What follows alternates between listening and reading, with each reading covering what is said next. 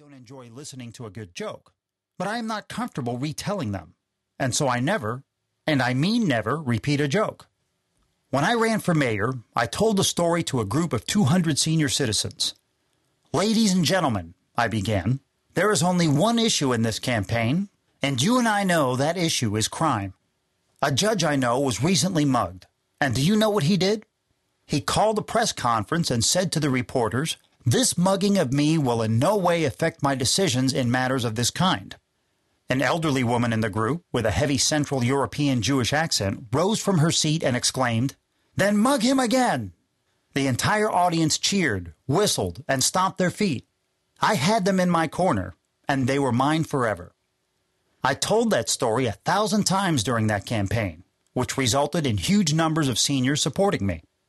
I don't believe the word buzz was used in the days when I decided to run for public and party office. Today, I not only use the word, but I think it's fair to say that I can create one when I enter a room. There's an expectation that I will stop and talk, and that I will say something on target that will cause the people in the room to identify with me and me with them. Perhaps a non sequitur, and perhaps not. When recently I entered a room, a middle-aged woman said to me, "They told me that you were smart, but they didn't tell me that you were gorgeous." I can't top that. In politics, creating a buzz is about making a memorable entrance by not letting the crowd forget who you are and what you stand for. My most vivid memory of a public figure that best represents this was the former First Lady Jackie Kennedy Onassis. During the early 1970s, when I was a member of Congress and living and working in Washington, D.C., I was invited to a performance at the Kennedy Center. I watched with amazement how Jackie, surrounded by 50 or more photographers, walked from one side of the room to the other, having her photograph taken the whole time.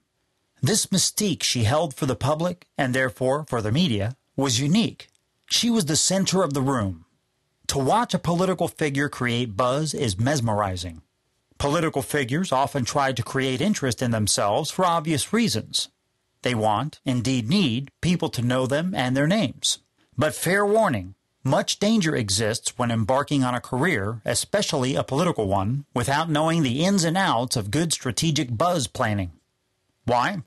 Depending on your approach, you may come across as too aggressive, too pushy, or perhaps disrespectful of others' rights. Even worse is to become a ludicrous figure, mocked or perceived as a fool. There are a number of people in public office now, or in the past, who are famous for popping up and getting in the picture, celebrating a political event they had little or nothing to do with. Those who become known for doing that pay an awful price: ridicule. Today, the word buzz is used to describe the commotion created by a number of well-known people when they enter a public venue. Generally speaking, creating buzz is no more than stirring the pot in order to stand out. Some folks may call it good, strategic PR.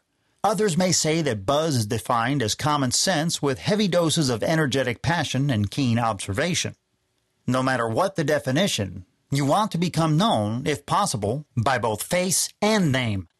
Whether you're running for public office, wishing to advance to the top of your firm, providing first-class service to your customers, or leading a group of people to help generate community activism, honesty, integrity, and ethics are essential to my version of buzz.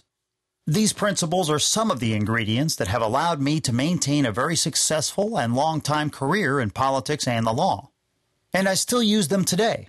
For example, I am a proud and lifelong Democrat, yet I made no secret of my choice for President of the United States during the November 2004 presidential election.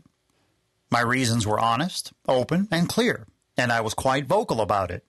In January of 2004, I wrote in the foreword, a newspaper with a large Jewish readership, how the threat of international terrorism far outweighed my disagreement with President George W. Bush on all of the domestic issues. Indeed, I said, I did not agree with the president on a single domestic issue ranging from tax policy to prescription drugs. I was asked to speak at the Republican National Convention, to both introduce Mayor Michael Bloomberg and endorse President Bush. I accepted the invitation and was cheered when I appeared. My endorsement of the president was both substantive and funny. I said, "I'm Ed Koch." Applause. I know what you're thinking. What's Ed Koch doing at the Republican convention? Me, a Democratic leader in Greenwich Village?